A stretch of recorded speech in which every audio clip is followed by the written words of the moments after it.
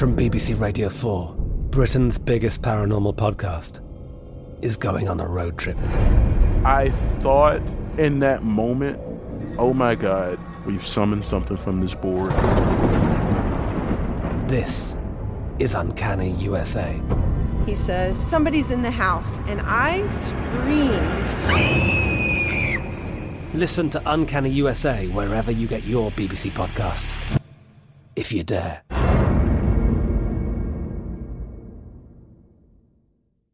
Xfinity has free premium networks for everyone this month, no matter what kind of entertainment you love. Addicted to true crime? Catch killer cases and more spine-tingling shows on A&E Crime Central. Crave adventure? Explore Asian action movies on Hi-YAH. Searching for something extreme? Check out skating, snowboarding, and more on Fuel TV Plus, the global home of action sports. And find crowd-pleasing bops on iHeartRadio's Hit Nation playlist. There's new free shows and movies to love every week. Say free this week in your Xfinity voice remote. When you buy Kroger brand products, you feel like you're winning. That's because they offer proven quality at lower than low prices.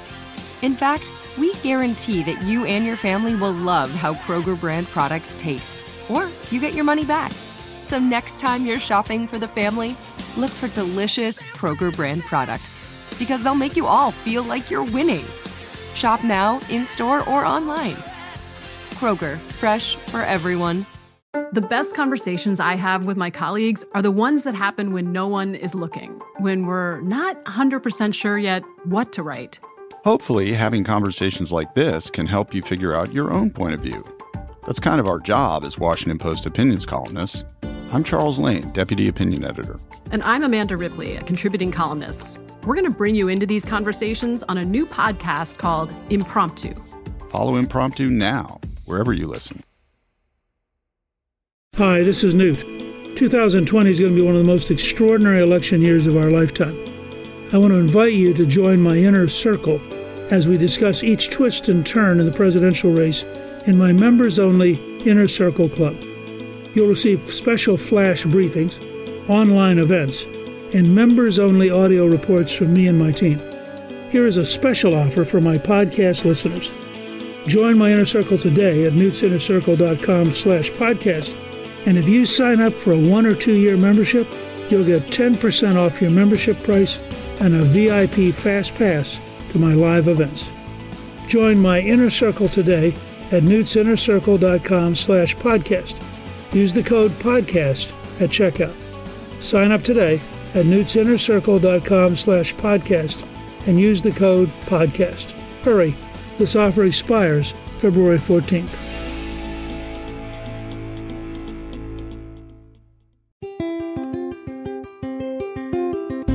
On this episode of Newt's World, I have a new novel coming out called Collusion, which I co-wrote with Pete Early.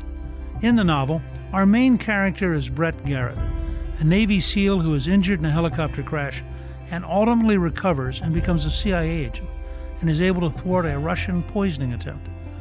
In order to have a little bit of fun between the plot line of the book and real life, I thought it would be great to do an entire podcast on Russia's fascination with poison as a weapon.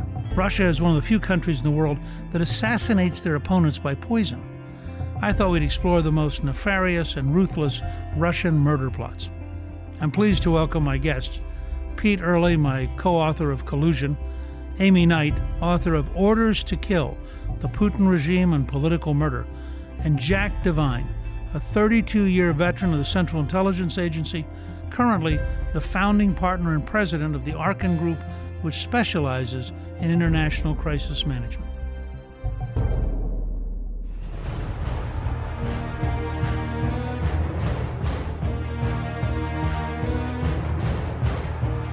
I'm really delighted that my co-author, Pete Early, could join us because he's had an amazing career. Daily newspaper reporter, including at the Washington Post, written a number of books, spent a year at Fort Leavenworth at the prison, studying being a prisoner and looking at drugs and mental illness in prison. Has written several books on Soviet agents and defectors and Americans who were spying for the Soviets. So Pete brings to Collusion an amazing range of background. Well, I'm absolutely thrilled to be here and having you compliment me, considering what your life and all the things that you've accomplished and done. It's very, very thoughtful and kind of you. The thing I loved about this collaboration was that from the start you said to me that you not only wanted to tell a gripping Washington-based story, but you wanted to educate people and you wanted to take on current events. And that kind of is a theme we haven't shied away from. I mean, in Collusion, we talk about Antifa. We talk about struggles our country are having now about Confederate monuments. We cover a wide berth of issues, including Russian poisoning, that many novelists would be afraid to get into. And I think that's a real tribute to you and your knowledge, but also the intense dedication you have as a historian to use facts to convey a larger story through fiction. You bring both reality about Russia and Putin, reality about the spy business, where you have spent a lot of your time. Part of what infused our idea of writing this novel, we wrote Collusion a particular way because we're both making a case about the Russians. I want to make a point here, and this is not about the Russians generically. It's about the Russians under Putin, who's a very particular kind of personality. In addition, we wanted to introduce people to thinking in a much more complex way about the challenges we face in America with people who are recovering addicts. So we wanted to make vivid for the American people a kind of reality that's different than the sort of Hollywood stereotype. And would you talk a little bit about your own engagement in dealing with mental health issues and your concerns? And frankly, you're in that world, you're a very significant figure as an expert and as a witness. When we began to think through Collusion and the whole concept of developing characters who would be representative of the complexity of modern America, we came up with Brett Garrett, who is different from the normal action hero in that he has his own challenges in dealing with his own complexities of addiction and being a recovering addict, and the emphasis on the whole notion that you're never a recovered addict. You spend the whole rest of your life recovering. And talk a little bit about how you envisioned Brett's wrestling in his own life with his own challenges and how that would then affect his ability to be effective. Because I think as we began to write Collusion, we saw this as taking a very interesting risk in that we're bringing in a flawed central character rather than somebody who is an automatic kind of James Bond hero. I think that was really important. When we started plotting together the characters, we said, look, a lot of these books are written with these people's superhuman qualities.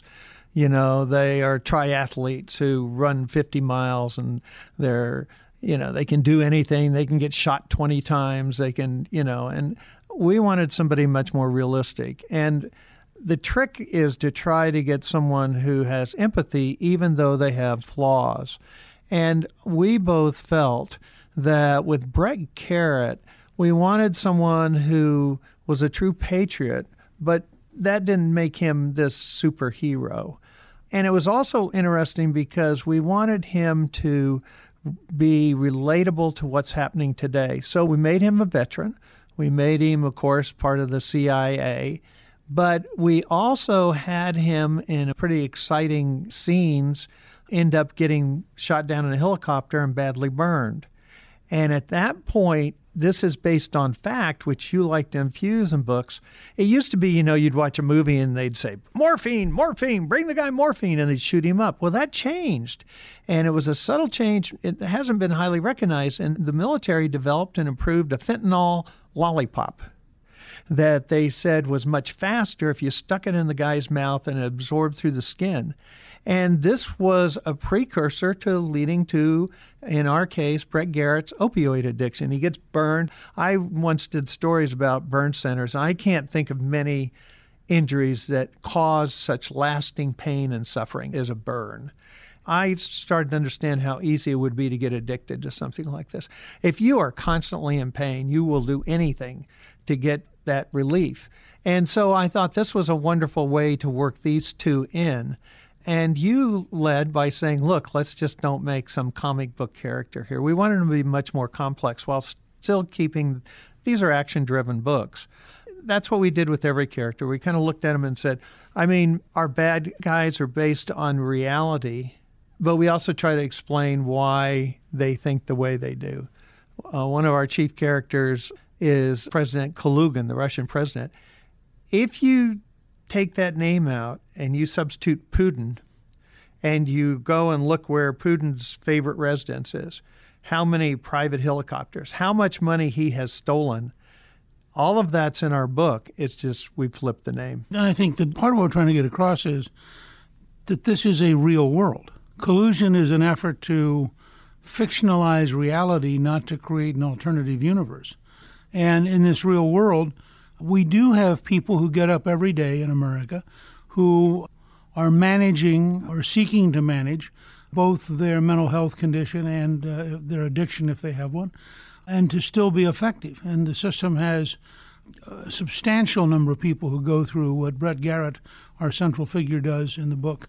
At the same time, we want to present the Russians as rational, not necessarily likable or sympathetic. The way Russia has evolved since the collapse of communism is really tragic in that they basically don't have much going for them other than terror. So their willingness to use force, whether it's in Ukraine or it's poisoning somebody in London, this is a manifestation of weakness, not of strength. And yet I think they see themselves trapped in a world where they are permanently at siege by this gigantic country, the United States. We have always been, since World War II, the main enemy.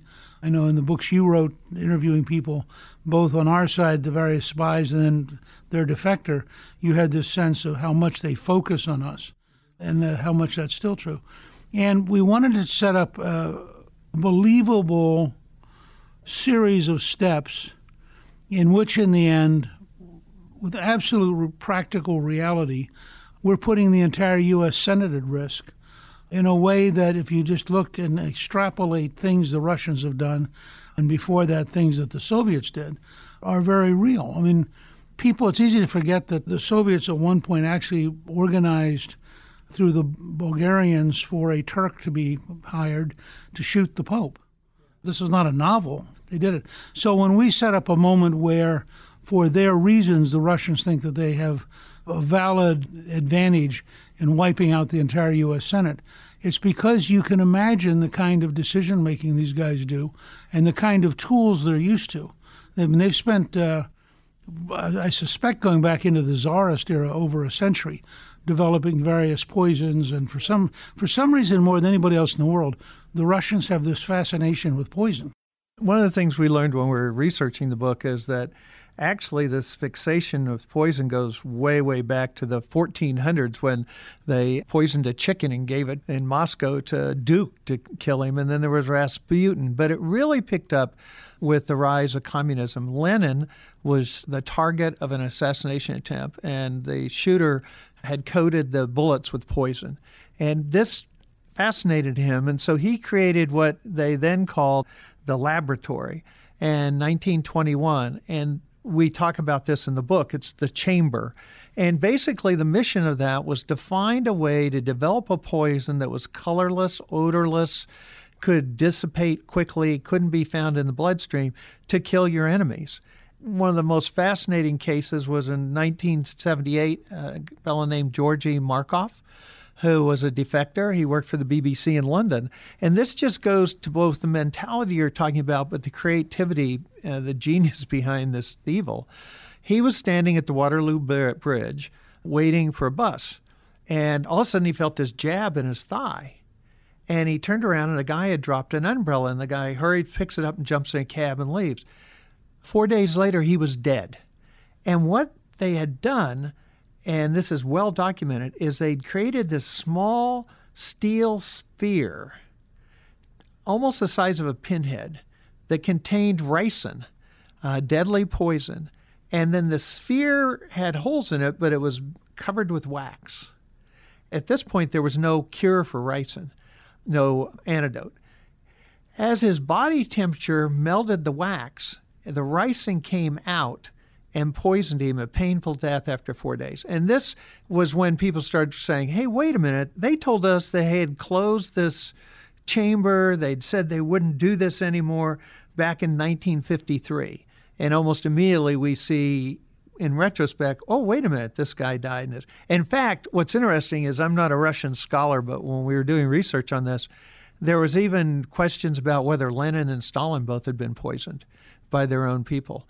And so, this is almost part of the national character. And I think that's one of the reasons why we wanted, one, to talk about individual poisons, but also to talk about something on a grander scale. Because, when I did my book about my defector, he said that after Putin got powered, and he considered Putin a thug, just a plain street thug. And he said after he got in, 2 of his top advisors came to visit Little Odessa in New York, and they went to dinner. The advisors said, we made a list of all of our opponents we wanted to kill. And we had so many people on that list, we said, even we can't kill them all. Well, that shows the mentality and the unabashed willingness. They've killed people in England, France, Germany, and there was one attempt in the United States that nobody quite knows. But these are people who are, not nervous about going out and trying to kill people. So you get this whole picture of how these people lived in an alternative reality from what we in the West view. You just made me think of the same thing. You can imagine Putin sitting around early in his reign, drinking vodka one evening with his key people, and they're going, the list is too big. I know we want to kill them all, but it would be so impractical. And he said, let's get some more vodka and think about this. Maybe we won't. You can imagine this kind of thinking. And I think we wanted to capture, in a sense, for Americans and for Westerners, the objective horror of a regime which does think poison is reasonable and which does think that killing its opponents is the best way to win the argument. And at the same time, we wanted to have the people who were stopping them be normal Americans with normal challenges who are having to overcome their disadvantages in order to be effective. When I was in Moscow, the PR person for the SVR and I were at lunch, and he told me his favorite story about Stalin. Someone came to Stalin and said, Comrade Stalin, we've discovered that 5% of people in our country are traitors.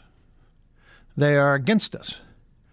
And so Stalin sent out a decree to all the heads of local villages and everywhere else and said, find those 5% and kill them. And what happened was, all of a sudden, the mayor of some little town would send, oh, Comrade Stalin, we found 10%, and we killed him. And the next person would say, oh, Comrade Stalin, we found 15%, and we killed him. And that is a different mentality than we're used to thinking in the United States.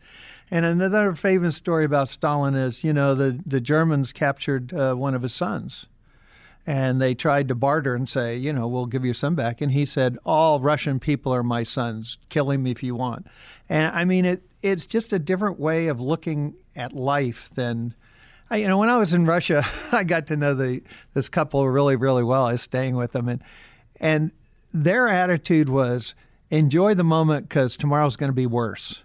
It was almost just the flip of the American thinking, I can be the guy in the log cabin, I can be the peanut farmer, I can be the Hollywood actor, I can become president. The other was, oh my God, keep your head down because if you, one of my translators, we were on the subway and she said, you laugh too loud, don't call attention to yourself. Well, why? Because back in those days, you could end up being sent to a gulag. People were suspicious. That's right. They wonder exactly why are you laughing. Along that line, two things. We know a young lady who came over, she's now in her 30s, from Nizhny Novgorod. I was talking with her one night about Putin, and she said, I love Putin. She said, I look in his eyes, and I see the strength that makes me proud to be Russian. She said, I'd marry him in a minute. And so when the sanctions began to go in, I asked her about him. She said, look, all of us thought it was a great decade. We don't get great decades very often. So now it's not going to be a great decade. We're just back to being Russian. So the idea that you can do something to bother us is kind of crazy. When I would fly on Air Force One, Reagan would always come back and tell Soviet jokes. And my favorite was he came back one day and he said, this was during the Gorbachev era, he said, man goes to buy meat, stands in line for 2 hours, gets to the front of the line, the clerk says, oh, comrade, we just sold out. But I understand there are chickens down the street. Goes to the chicken store, he stands in line for 2 hours. Oh, comrade, we just sold the last chicken, but there's a fish store down the street. He goes down now. He's been standing in line for 4 hours. Gets in line, and he grumbles. He says, under Gorbachev, this isn't working. We talk perestroika, we talk glasnost. There's no meat, there's no chicken. I'll bet there'll be no fish. Man behind him taps him on the shoulder. Comrade, I am KGB. You're very lucky that Gorbachev is in charge. If Brezhnev were still in charge, you would be shot for treason. He gets home. His wife says, so how was it? He said, it's worse than ever. They're out of bullets. This is why you and I get along so well. You need to go to a communist country if you want to really see why communists failed. I was in Moscow. This is right after the collapse. And one of the persons I interviewed had been a cab driver. And he'd gotten 50 rubles a month, which that was kind of the normal pay, 50 rubles a month. What did he do? He got up in the morning. He went down, reported to work. He got out his cab. He immediately flipped on the light, not in service. He drove around till his tour ended, and he went in. He said, why would I pick up passengers? They're a bother. So he just rode around all day. So I went to the most famous glass factory outside of Moscow. And the guy says, look at these awards, these banners. It was closed. Look at all this. We were the best glass producers in all of the Soviet Union, and we never sent out a product. And I said, what? He said, well, in your capitalist society, you decide by dollars and cents. We decided by meters produced. And one day we thought, we make it thinner, there'll be more. So we made it so thin that it broke when it came off the assembly line. But we thought, this is not a problem because we got rid of our delivery fleet. And we just simply took the glass around and melted it again. And every year we reported, more glass, more glass. Now, that guy told me that story. And this is these are the unintended consequences of thinking, we can have this society where everybody's going to live and be happy as communists. It doesn't work. Well, and part of what it leads to is, if you think of yourself, imagine you are trying to be the elite governing a system like that. Right. And you're trying to compete with the United States and the West. And so part of the reason you get intrigued with nuclear weapons and you get intrigued with poison is it gives you some leverage to offset your weakness. And in that sense, poison is a weapon of the weak, not the strong. And so I think part of what we were trying to set up in Collusion was this moment when you have a newly aggressive Russian leadership that really wants to go for broke, really wants to find a way to affect the balance of power, to reassert great Russian nationalism, and in the process is prepared to take really big risks. And in a classic model, which frankly, the longer I've been around, the more I've looked at the deep state and at the bureaucracy, the more I believe that, in fact, in a lot of the time, it is random Americans who just do things above and beyond the call of duty, who somehow cover the gaps that the bureaucracy can't cover. And I think our effort here is to create American figures who are very human and very real and who rise above their weaknesses. And they're not real because they're all strength. They're real because their commitment to America, their passion for what they're doing, and their understanding of the cost of failure leads them to get more out of themselves than you would have thought possible. I'm so glad you said that. I grew up in a small rural community, a town of 1,000 in Colorado, and I was of the Vietnam era. I was draftable.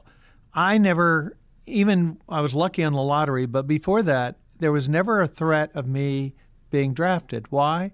Because we had so many volunteers in my small county who wanted to go over because they believed, rightly or wrongly, that they needed to fight for their country. And I used to deal with a lot of Vietnam veterans. and the shame that the way we treated them when they returned. And I lost a good friend over there. And these are people who put to test what patriotism is all about. And so we wanted when Brett Garrett to be a flawed character, a human character, but also someone who really epitomized what I think makes this country great, which is public service. Think about that. You become an American, it's not because you were a descendant of a king. It's not because you own land. It's because you believe in a certain concept, and that's called freedom. And for somebody to die for their beliefs, I mean, that to me is the real heroism in our country.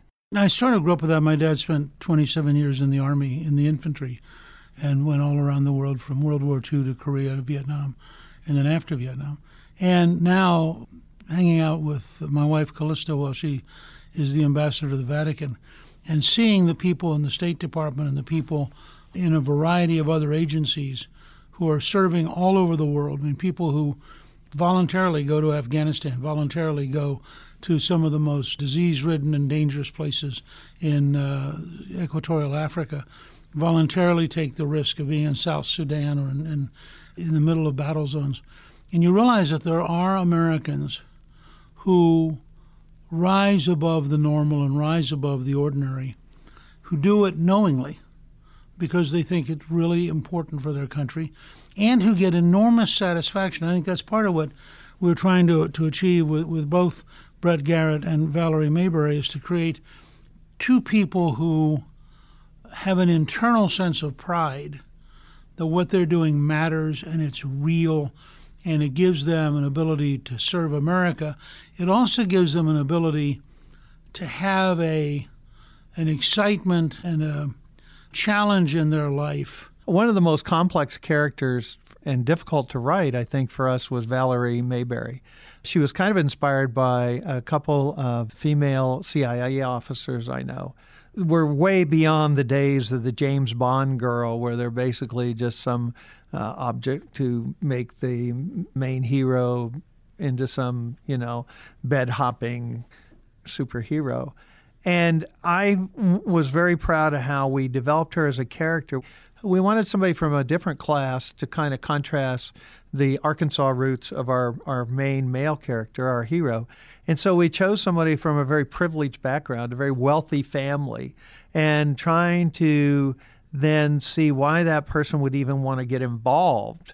And then she has her own problems to deal with because she ended up marrying a reporter who ends up getting killed. And so she's struggling with that grief, which again is something I think we both tend to like to write things in our past.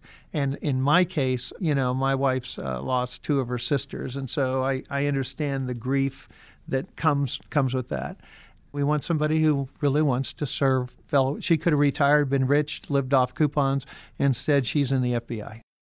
Well, and I think that's part of what has made America extraordinary.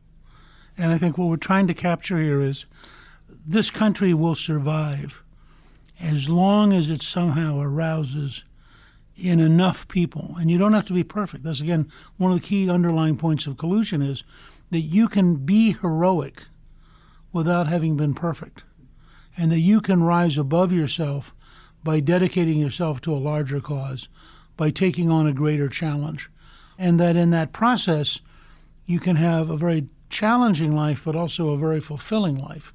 And I think that the people I've known who've done this really well, most of them would tell you that at times it's hard, but that it really gives them a sense of satisfaction that they can't imagine finding anywhere else. And that's a key part of it. I think, in a sense, the Russian experience is endurance. Yeah. You can't change it, and you can't avoid it, so you endure. And then you hope that you'll have a decent life. And as you point out, you don't laugh too loud because you don't want the authorities to notice you. And also, one of the things fascinating about the Russians was everybody lied. Everybody lied, and everybody was expected to spy on each other. And so even in families, it really corrupted the whole I mean, you lied because you had to say, oh, yes, everything, it's like you said, everything's great. We have bread, we have fish, we have everything, when in fact you knew you didn't.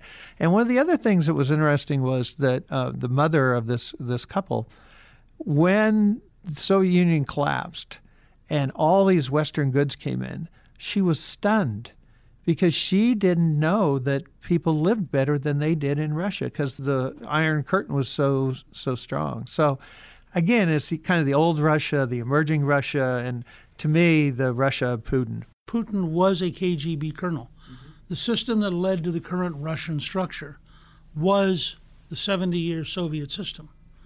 And so that's the system which, in collusion, we show making one last desperate effort to try to rebalance things by the use of poison and by the use of covert attacks, because they can't compete in an open, honest way. And I think readers will find collusion interesting both at a human level and at a geopolitical level.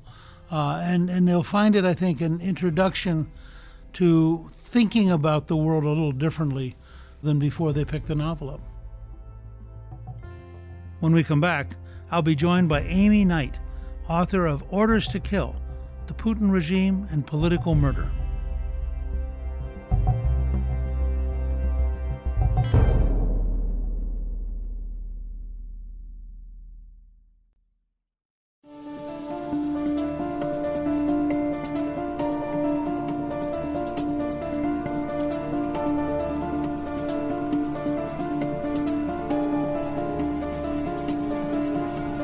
Amy Knight has done remarkable research and wrote Orders to Kill, The Putin Regime and Political Murder, which I think puts in context why we think the Russians have this tendency towards killing people and in particular using poison. But Amy, first of all, would you just tell us your background? Why did you decide to investigate this area? I've been a Russia watcher for a long time. I actually used to teach at the college level. I worked for 18 years at the U.S. Library of Congress as a Soviet/Russian affairs analyst. This will be my sixth book. I've always followed everything that's been going on in the Kremlin and in Russia. And I also, of course, have been, most drawn to the democratic opposition movement. And, that first murder that I talk about in my book of Galina Starovoitova, who is a parliamentarian in Russia. She was shot in her apartment entrance in 1998. And I had met Galina, and she was with the U.S. Institute of Peace for a year in Washington, and I really admired her so much. And, it just struck me that there was something going on that people weren't as aware of, And at that point, Vladimir Putin was the head of the FSB and very closely connected with St. Petersburg. And I didn't particularly attribute it to Putin, but it was a very strange murder, and it never really has been solved properly. So that got you intrigued with the way in which the Russians police themselves? Well, it got me, yes. I always had a sort of a specialty in the security services. I'd written a book on the KGB, so I was always following what these officials were doing. And then that combined with my interest in Russian critics, journalists and politicians, led me to follow every time, there was a murder, I was, wondering what happened. And of course, the Russian independent media has always been very good since the Soviet collapse. So that combined with interviews enabled me to kind of follow these different cases. Just as an aside, I noticed that one of the books you wrote was on Beria, Stalin's head of the KGB, who is himself sort of a remarkable case study in brutality. Yes, he is, very much so. I should mention that I also was a historian of the Stalin period, and it just struck me that no one had ever really investigated the history of Lavrentiy Beria, who was Stalin's Stalin's henchman kind of from the get-go, and who was a key administrator of the purges, the famous purges in the 30s. So I decided I would write a biography of him. And this, I should add, was prompted by the fact that Soviet archives opened up in the 90s for a while. And one could really find out a great deal about Beria and Stalin. And I also went to Georgia, to Tbilisi, and worked there, did a little research there. So, yeah, that was my first book. And I think, that just continued my interest in the security services and the more sinister aspect of how Russia is ruled. Picking Beria as a starting point, it must have been very eye-opening at times to be in the archives and realize in a mundane way how routine this was, that this was just the way they did things. Yes, you're absolutely right. It did become a routine. But, towards the end of Stalin's life, Beria and Molotov and Malenkov and Khrushchev all started to be, they didn't particularly appreciate Stalin's bloodthirstiness, and they were actually, I think, quite pleased when he died. And what followed was a sort of Soviet version of the liberalization, and they stopped the killings. They settled their scores in different ways. By the way, have you seen The Day Stalin Died? The Death of Stalin, the British film, yes, and it's excellent, and I would say quite historically accurate. I love the fact that it was able to make it almost humorous. Not everybody caught it, but I laughed. I've now watched, I think, 3 times, because I thought it was done brilliantly to communicate a level of horror which was more horrifying for being funny. Exactly. I think had they done it purely straight, yes, it would have been deadening.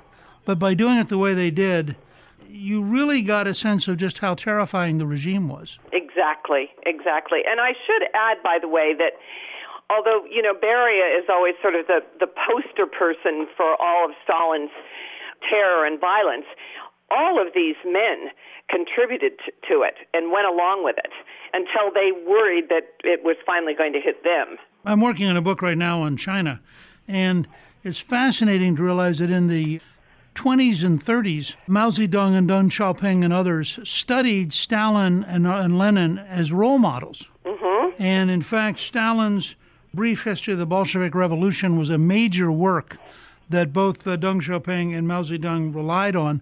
And it's a work which teaches the virtue of purges, that if you maintain constant turmoil in the party by every few years having a purge. And I think it's part of what explains what happened with Mao in the 50s and 60s, that in a way he was almost going off the rails the way Stalin had after World War II. Right, exactly. I mean, this was a timed and true method for keeping the population in subjugation. I gather from Pete Early, my co-author, who's done a good bit of writing on the KGB, I think he met you. I met him in the Washington area when he wrote one of his first books, and we got together because of our common interest in the Russian security services.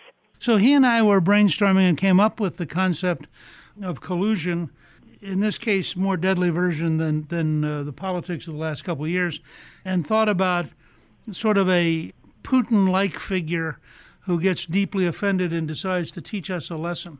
And it's striking how often the Russians, both the Soviets and now the current regime, are willing to be a little sloppy and open in who they're killing, I think because they want to send a signal. I think that they actually think it's to their advantage to have you know what they are doing. But what's your take on that? I'm in agreement with you. I have just been writing a postscript to my latest book because it's coming out in paperback in Britain, and I'm including a postscript about the Skripal poisonings in the UK in March of 2018. And it really struck me that these people we now know that they were GRU officers who actually put the poison Novichok, which is a nerve agent, on the doorknob of Sergei Skripal. They were sloppy. They allowed themselves to be photographed on the CTV, recorded on the cameras, walking around the streets of Salisbury where Skripal lived. And they they left a perfume-type bottle with the rest of the Novichok in a trash can, which was later picked up by two innocent people, two Brits, and they were revealed as their true names were eventually uncovered. And so we now pretty much have a smoking gun that the Kremlin was directly involved with this, and I don't think the Kremlin particularly cares, because if people have talked about what would be the motive of Mr. Putin to have such a crime carried out in the UK. Surely he was, knew that it was going to cause a huge shockwave in the West and sanctions and diplomats being kicked out. But Putin is maybe as rational as we assume he is, and I think he and his colleagues really wanted to send a message to would-be defectors that this could happen to them if they turn to the West. And also, I think it reinforces for Putin this image of him being a strong man who can stand up to the West. And the Russian public, when Litvinenko was poisoned in Britain in 2006, the killers were found. They got themselves back to Russia. They weren't extradited. And they did polls of what the Russian people thought about this murder, and most of them felt that Litvinenko deserved it. I haven't seen any polls about Skripal, but I think Putin was playing to an audience. And so I don't think it really matters all that much to the Kremlin whether or not we know that they were the ones that orchestrated these recent poisonings in Britain. So you mentioned that these were two GRU agents, which, if I remember correctly, is the Military Intelligence Unit. Right. It's the military intelligence branch of the Ministry of Defense. And it's very interesting because in earlier days, it was always the KGB and the KGB's successors, the FSB, the Federal Security Service. They were the ones, along with the Foreign Intelligence Agency, that would do these things abroad. The GRU also didn't do bad things, but it was more under the purview of Foreign Intelligence and the FSB. And now it seems like the GRU is carrying out more of these acts of violence, and also, as we know now, the election interference, because it was the GRU was responsible for a lot of the hacking of our presidential election. Can you take us back? One of the things I'm always struck with when people try to understand Putin, and this is the one comment you made earlier about whether or not he was rational, isn't it likely that he is rational within the framework of a Cold War-trained KGB officer who rose to a pretty decent rank and would have regarded levels of violence and brutality that we'd be horrified by as just kind of all in a day's work? I mean, how do you explain the impact of having been a KGB officer and now being president of Russia? Oh, it's huge. The outlook of the KGB was that the West was an enemy. And anything that happened even within the country, like the dissident movement and so forth, rather than looking inward at the causes might be responsible for some of the dissent, it was always blamed on the West. And another part of this sort of KGB philosophy, which has continued on today with Putin and his associates, who are also from the security services, it's this idea that, again, that the West is an enemy, and also that in order to sort of perpetuate your regime or to buttress your regime, you have to be aggressive militarily, or threatening militarily. In other words, there's always this kind of impetus that they have to do something to reassert Russia's predominance abroad.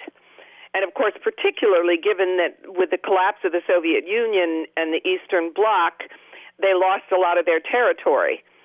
So there is kind of this almost instinctive need to be forceful and uncompromising. And Putin has inherited this mindset, and he continues, along with most of his ruling clique are former security or current security officials.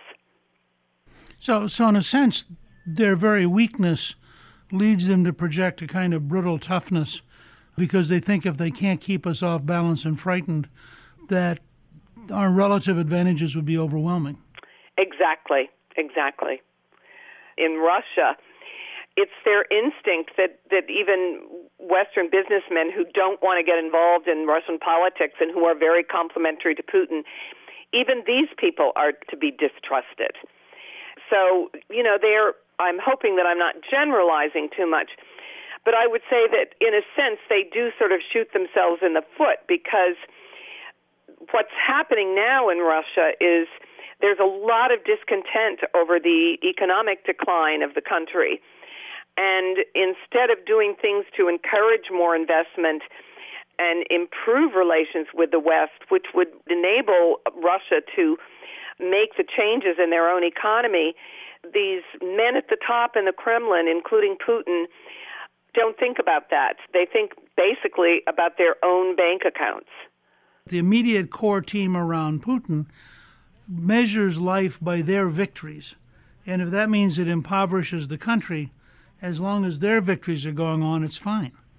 Yes, and as long as they can continue with their immense corruption, that's all pretty much they care about. And they also, which I find kind of amusing, they also make sure there's a lot of nepotism in the Russian government. So they make sure that their children, get plum jobs in the Kremlin and in ministries and so on and so forth. And so they share their wealth with their own. But, they don't really seem to worry very much about the people. Even from a rational point of view, they should be nervous because enough dissatisfaction, we have to remember that one of the key causes of the Soviet collapse was economic discontent. Let me ask you, in this whole pattern of poisoning people both inside the country and overseas, to what extent is that an invention under Lenin and Stalin of the Cheka and the Ogpu, and to what extent does it actually go back to the Tsarist period? I mean, this fascination with poison. I talk about that in my latest book, Orders to Kill. There is a tradition of terror and violence that does go back to the Tsarist period. I try to make it clear that I don't think it can be attributed to the fact that Russians are more bloodthirsty than other nationalities. I think it related to just the way their political system worked and the experiences of the Mongol invasion in the 13th century. They just tended to solve some of their succession disputes by murder. And of course there was no government that could actually call people to account. So there was that tradition. And even Stalin, aside from the mass terror that he inflicted on his people, there were also occasionally these covert murders where people like Maxim Gorky would die, and everybody would suspect, or Sergei Kirov, the head of the Leningrad Party, who was shot, people would suspect that Stalin was behind it, but, they never could prove it. This is a tradition that goes way back, and I think it's just something that has continued. So Pete and I, in developing our novel Collusion, really picked up on a couple of thematics. One is the degree to which the Soviets and now the Russians work on poison gases at a level which they cheerfully lie about, but which at least one occasion, I believe, I'm going to say the 1970s, led to devastation of a town because the poison gas factory developed a leak. They have these highly secure, state-controlled laboratories, had and still have this kind of poison lab right in Moscow. But in addition to that, in a town called, or a city called Saratov, they have a special laboratory that produces some of these poisons. And I believe that's where polonium-210, which was the poison that was administered to Alexander Litvinenko in London in 2006, that came from that factory. And it's controlled by the security services, very guarded, with top, no one could possibly get into these places. And this is why, and the same thing would go for Novichok, which was the poison that almost killed the Skripals. We know that because it's so highly guarded, that no rogue killer could get a hold of these poisons, that in general it has to be something that's approved at the top if they are used. This has to be Putin or whoever his successor is, because they have direct, immediate control over that part of the security system. Nobody else below them would be able to go out and do these kind of things without at least the tacit approval of the dictator. Yeah, there would never be a written order, of course, but I always take issue with people who say, well, maybe Putin didn't actually order these killings. He just created a kind of an environment in which they could happen. I don't believe that for a minute. I think when it comes to high-profile killings, starting with, say, Anna Politkovskaya, the journalist who was a virulent critic of Putin, she also was gunned down in her in the stairwell of her apartment, followed on with numerous others, including Boris Nemtsov, who was shot on a bridge just outside the Kremlin. These crimes would not be just orchestrated by people acting on their own initiative without consent and directed ultimately by Mr. Putin. I think the way the system worked, there isn't room for kind of personal initiative in any of these killings. As Pete and I were thinking this through, I mean, part of the point is that there's been no pushback. If you look at Ukraine, where I think just recently another person was killed in Kiev, if you look at the way they operate, stealing Crimea, then stealing part of eastern Ukraine, then blocking off the Sea of Azov, and then deliberately going after people in Great Britain, which seems to be their favorite country to do that in. The part of the message we're teaching them is that they can get away with it. I mean, this is a huge dilemma for the West, because I think that Theresa May reacted very appropriately after the recent poisonings in Britain. But, you have to remember that after Litvinenko was assassinated in 2006, she was a Home Secretary then, and she really resisted a full-fledged investigation of that murder. And it wasn't until Litvinenko's widow, Marina, who really persevered and pushed and pushed and pushed, that they finally had an official inquiry in 2015. So they did react at that point very strongly, and I think that Britain is to be admired for how they've stood up to the Russians with this recent poisoning. But I would have to say that here in the United States, we haven't had nearly as strong a reaction to this.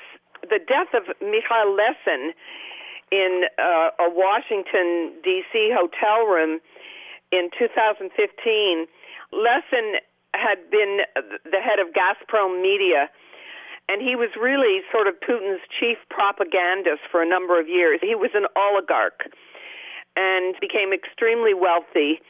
He had 2 children who were living out on the West Coast, actually, in the United States, and he came to D.C. We don't know exactly why. Some people said he was going to talk to the FBI and tell them some information that they might have wanted to know. He also had been invited to a dinner in honor of Pyotr Avin, who was an oligarch who had contributed some money to philanthropy. In any case, Lesin was found dead in the DuPont Circle Hotel, November 2015, and they ruled the death to be from falls that he had taken when he was drunk. But there are quite a few people who think that's not the whole story, and particularly Radio Liberty, Radio for Europe, has actually gotten some of the medical reports and has openly questioned whether or not he didn't actually die by accident. So I guess I bring up the Lesin case only to point out that, yes, these murders have tended to happen in Britain, but it could happen in the United States. Russia is not a democracy with a free press. So the only time we in the West can react is when something happens, in our own country. And that's, I think, why Britain reacted so strongly the last time. I think that the Russian oligarchs, many of whom live in Britain, have been not very happy about this latest poisoning because it's made it more difficult for them. They're under a lot more scrutiny, and their finances are under more scrutiny. So I think the best thing that we can do in the West is to continue with sanctions, continue to call out the Kremlin, expel diplomats if something happens again, at least make it clear to them that there will be repercussions. Whether or not it will stop the behavior is another question. Do you think they have a particular kind of poison they prefer, or are they kind of equal opportunity poisoners? Well, polonium-210 that was used by, now these people were hired by the FSB to kill Alexander Litvinenko in London. That is a very, very dangerous, deadly poison. And that, I think, perhaps Russia learned a lesson in that case because actually the two killers were careless. Apparently they had not been properly educated on how dangerous and deadly polonium-210 was because they actually contaminated themselves. And they ended up having to be in hospital back in Russia afterwards. They spread polonium on the plane, in their hotel rooms. As somebody said, like Hansel and Gretel, they just sprinkled crumbs of it all over London. They mishandled it badly. And I think that Russia would, if they ever decide to use a substance again, they probably wouldn't pick polonium-210. I'm not an expert on Novichok, but as we know from, what can happen just by turning a doorknob, if that poison is on the knob, it can be also have unintended consequences. I think they've used Novichok in the past in other cases. There have been, a lot of stories about it being used earlier. Whatever poison they decided upon, I think that whoever is planning and orchestrating a murder will be very, very cautious because these things can have unintended repercussions. If you look at the people that the Russians have targeted outside Russia, they tend to be people that the Russians view as traitors. They must weigh the pros and cons every time such an action is taken. The real problem with what's happening now in Russia and with Mr. Putin's violent anti-democratic rule is that the Russians didn't have a proper lustration after the collapse of the Soviet Union. They did not rid themselves of former KGB officials and Communist Party officials. I mean, they didn't have a proper reckoning with their past. And so this is why we're seeing what we see today, because the tradition is being continued of what went before the Soviet collapse. And until they get rid of the people who are carrying on this tradition of violence, it's never going to stop. It would be nice if there was a way to get to sort of one more Russian revolution leading to a genuinely democratic and open Russia, but that we may not see that in our lifetime. Listen, thank you very, very much for taking this time, and we wish you luck as you continue down the road of trying to explain Russia to the rest of us. Well, thank you very much, Newt. It was nice talking to you. When we come back, I'll be joined by Jack Devine, a 32-year veteran of the Central Intelligence Agency.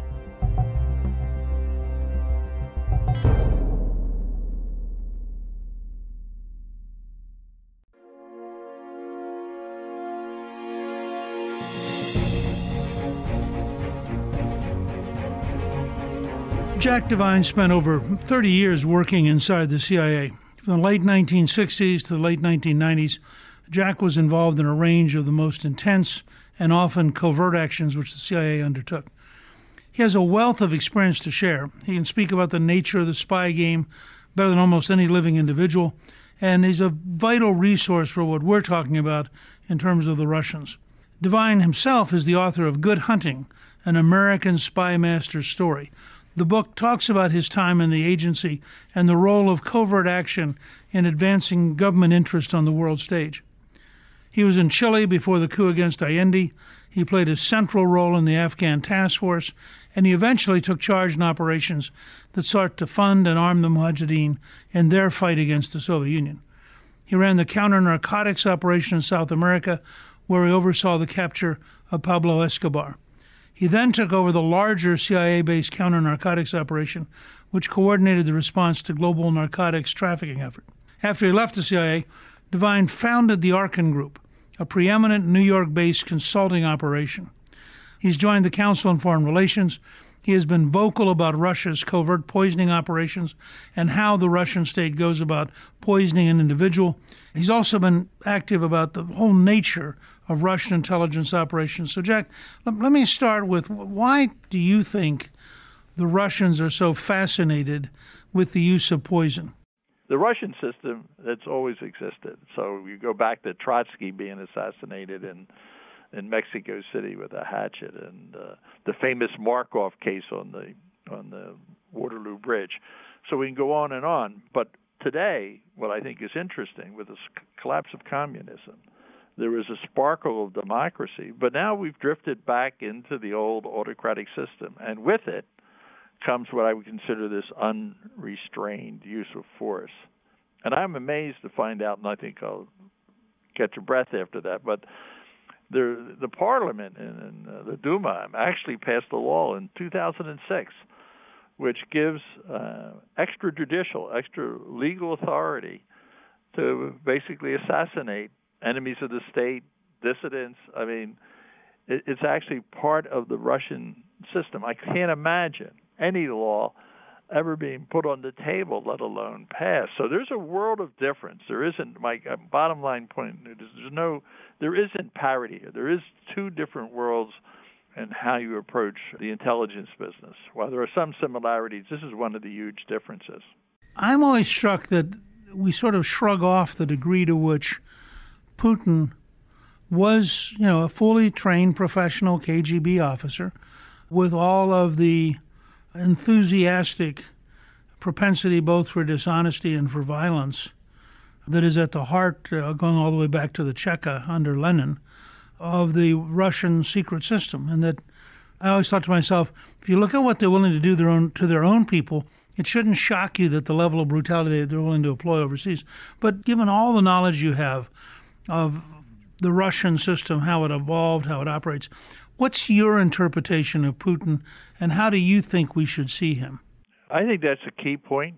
And if we could quote Putin, I mean, he once said, once a KGB guy, always a KGB guy. And I think he meant it. And I knew it. I understood what he was saying. And I might say the same thing. Once a CIA guy, always a CIA guy. But there's different implications. So if we look at Putin's career in the KGB, he wanted to be in it at a very early age. This is not a fluke. I mean, he was 17 and rejected, but then was eventually got in. And he spent, I think, almost a decade. Putin actually served in Dresden. He served in East Germany. I mean, if you want to talk about an oppressed environment, and it was the haven, it was the center of espionage. There were more spies in East Germany than the rest of the world combined. When you look at what the Russians did in 2016, they're meddling in the election.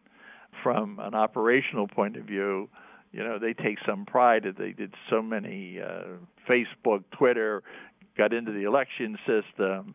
And if you step back and say, that was maybe a successful operation, but what a lousy strategy, because it now has driven a huge spike in the public mind here in the United States, and it's made any reset with them so much more remote, and it leads to Russia having a weaker economic system, not integrated. So sometimes operators don't think of the longer arc of history. They have probably killed more people outside their own country than any other government in modern times. And they seem to, my guess is this is clearly done with Putin's absolute understanding and approval.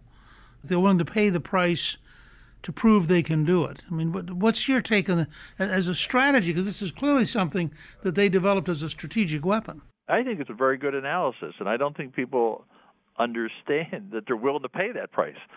In other words, Scherpel, the former intelligence officer that worked for the British and was they tried to assassinate him in 2018 in London, England, and they could have done it 10 different ways, but they used a nerve agent, and it's like right in your face. I mean, it wasn't meant to be clandestine. At the end of the day, they wanted to send a message to all other intelligence officers, the fact that we're going to come and get you. So, yeah, there was a lot of static, Russian officers thrown out of the country, more sanctions. I mean, but they're prepared to live with that. And, you know, a few years earlier, they did the same thing, Litvinenko in 2006. And, you know, there was a tremendous reaction to it when they used plutonium to kill him. And, you know, there again, here you go, back 12 years later, they're doing it against Scherpel. So they're willing to pay the price. This is why I think it's a flawed strategy. I think he has decided that that's not going to happen, and he is going to take a very aggressive situation. And it's not just in poisoning, but if you look at Venezuela, that's right in your face. Ukraine, right in your face. I mean, he's executing a very strong Cold War strategy without communism, okay? And I would say, is that really the right strategy for them? He thinks so. Well, and that's why in our novel Collusion, we end up with a very aggressive Russian strategy that on the surface you would think was implausible, except that every once in a while he doubles down. I mean, whether it's seizing Crimea or cutting off the Sea of Azov, or, as you point out, deliberately getting in our backyard and in a sense, pulling our chain in Venezuela. Part of what I'm intrigued with is it's almost like it's an art form, if you will. I mean, polonium is apparently 1 million times more poisonous than cyanide. It's something which has to be a state-produced, you know, this couldn't have been a random event. And it has to have been designed to be detected. I mean, they did this deliberately knowing it would send a signal. And I assume the signal was, anybody else who betrays us, you should know we may come and kill you. But doesn't it strike you that it's almost hard to predict that a modern government would deliberately use such a readily identifiable substance, which only they had, in order to send a signal by killing a guy in a really grotesque way? And in the process, by the way, also giving radiation poisoning to other people. If you were really artful in this and you wanted to get rid of somebody, you make them disappear. I mean, you don't have any evidence, right? And that isn't that hard. Just ask the people that took care of Jimmy Hoffa. I mean, you don't, and they didn't have a full intelligence service with all the resources. It was meant to be seen for what it is. You know, I question the wisdom of it. In fact, when we looked at the 2016 election, I thought, well, you know, this is really dumb. I mean, did they really do this? But we better be prepared to live with the fact that they have successes and that there are, you know, moles inside our government. We've always had them. I said I know a couple of them personally. I mean, they're always there. So this looks a little ragged around the edges, but they've been working, you know, they've been working since 1917. And then when they fell apart in 91, it was by 93 they were back in business. And there's more Russian intelligence operators today than there ever were. We have a Russian agent inside the U.S. Senate in our novel Collusion.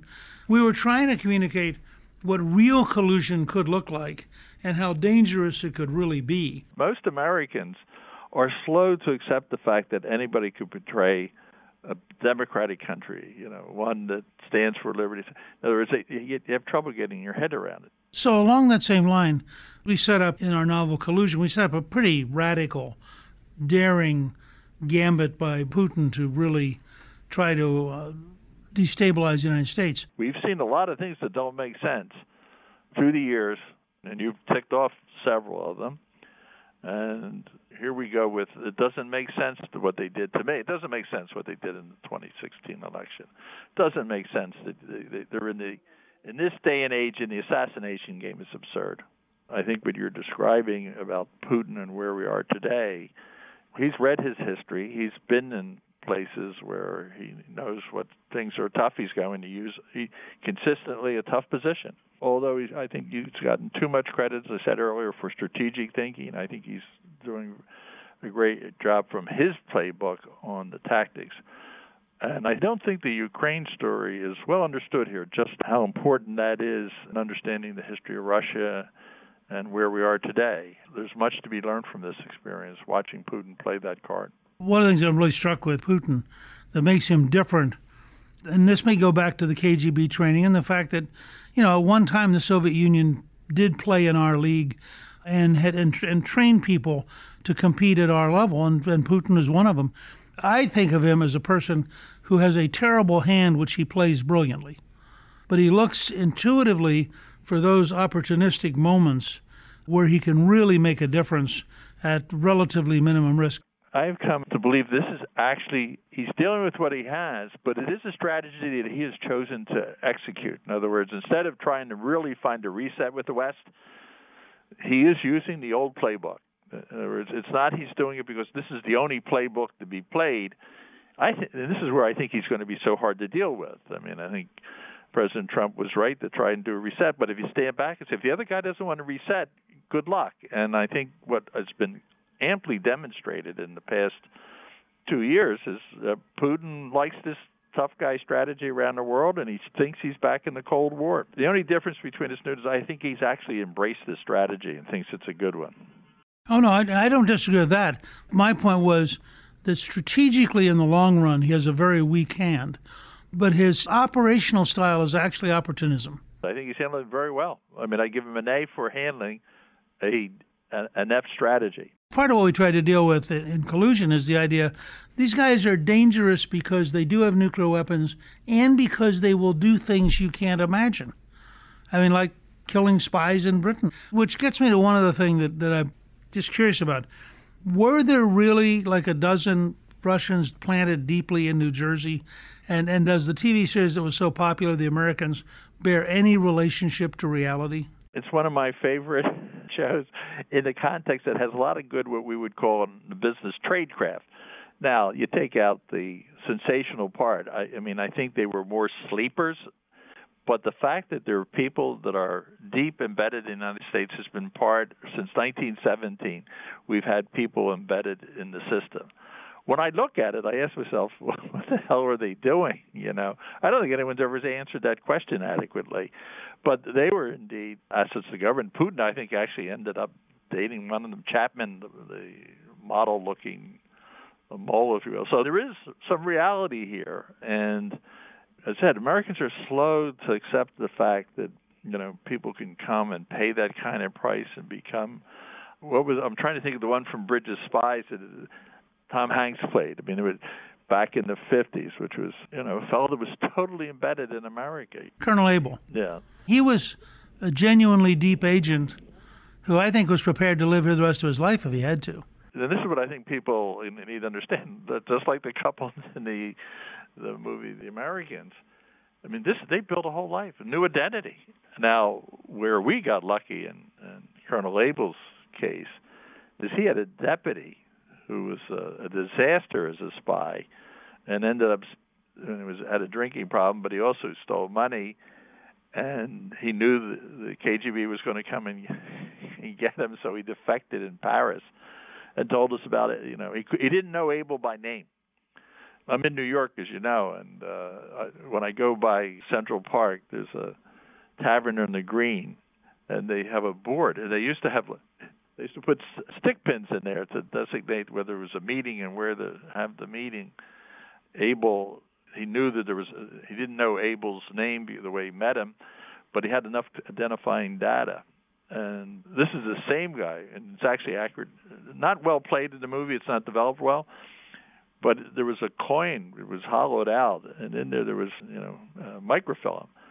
And this deputy paid the newspaper boy in New York the coin.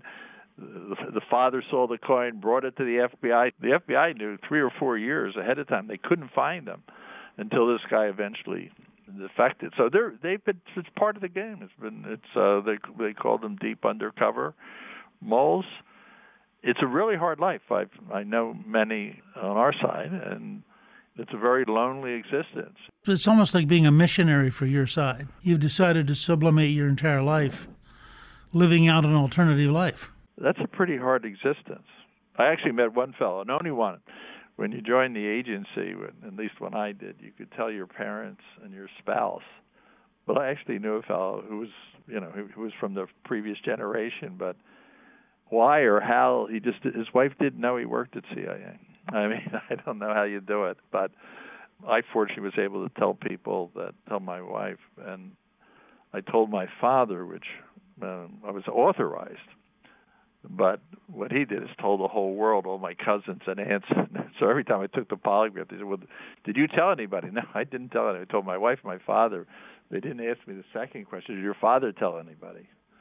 And there was even a rumor, which I refused to check, that he actually put an article in the Delaware County Times saying, my son's a spy, So I was undercover, all CIA people abroad. But there are those that are way out there at the end with no connection, and it's a very lonely, hard life. And and that's why I think you get a picture of that in the Americans.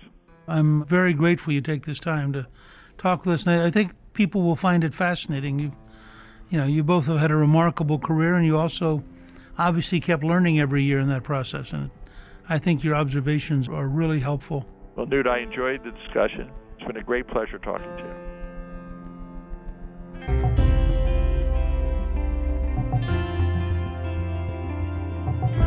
Thank you to my guests, Pete Early, Amy Knight, and Jack Devine. You can see an excerpt from my new novel, Collusion, and explore the stories of famous Russian poisoning cases throughout time on our show page at newtsworld.com. Newt's World is produced by Westwood One. The executive producer is Debbie Myers. Our producer is Garnsey Sloan. Our editor is Robert Borowski. Our researcher is Rachel Peterson. The artwork for the show was created by Steve Penley. The music was composed by Joey Salvia. Special thanks to the team at Gingrich 360 and Westwood One's Tim Sabian and Robert Mathers. Please email me with your comments at newt@newtsworld.com. If you've been enjoying Newt's World, I hope you'll go to Apple Podcasts and both rate us with 5 stars and give us a review so others can learn what it's all about. On the next episode of Newt's World, we're taking on the topic of opioids and pain management in the military and veteran community. I'm pleased to welcome as my guests General Eric Schoomaker and Dr. Trip Buchenmeyer, who both served on the Pain Management Task Force and are currently at the Defense and Veterans Center for Integrative Pain Management. What we really determined, mostly because of the service members expressing to us that while they were begging us for pain management and begging for these opioids because they are so effective at reducing pain intensity, if they would have known what that meant to their eventual recovery and rehabilitation, they would have begged us to come up with some other ideas. I'm Newt Gingrich. This is Newt's World.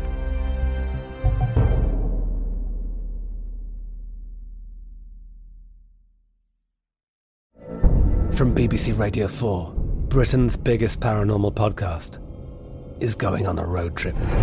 I thought in that moment, oh my God, we've summoned something from this board.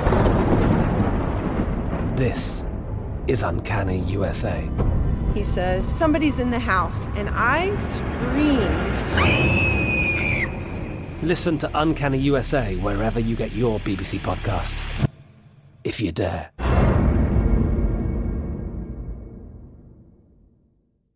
Xfinity has free premium networks for everyone this month, no matter what kind of entertainment you love. Addicted to true crime? Catch killer cases and more spine-tingling shows on A&E Crime Central. Crave adventure? Explore Asian action movies on Hi-YAH. Searching for something extreme? Check out skating, snowboarding, and more on Fuel TV Plus, the global home of action sports. And find crowd-pleasing bops on iHeartRadio's Hit Nation playlist. There's new free shows and movies to love every week. Say free this week in your Xfinity voice remote. It is Ryan here, and I have a question for you. What do you do when you win? Like, are you a fist pumper, a woo-hooer, a hand clapper, a high fiver? I kind of like the high five, but if you want to hone in on those winning moves, check out Chumba Casino. At ChumbaCasino.com, choose from hundreds of social casino-style games for your chance to redeem serious cash prizes. There are new game releases weekly, plus free daily bonuses. So don't wait. Start having the most fun ever at ChumbaCasino.com. No purchase necessary. VGW. Void where prohibited by law. See terms and conditions. 18+. We are the voice of NASCAR. The green flag is in the air, and we are underway. The Great American Race. The Motor Racing Network. NASCAR Cup, Xfinity, and Craftsman Truck Series Racing live on your hometown radio station and MRN or NASCAR.com. Martinsville, Talladega, the Chicago Street Course. We have the side-by-side action and last lap passes for the win. Photo finishes. Ryan Blaney will win. The voice of NASCAR, the Motor Racing Network.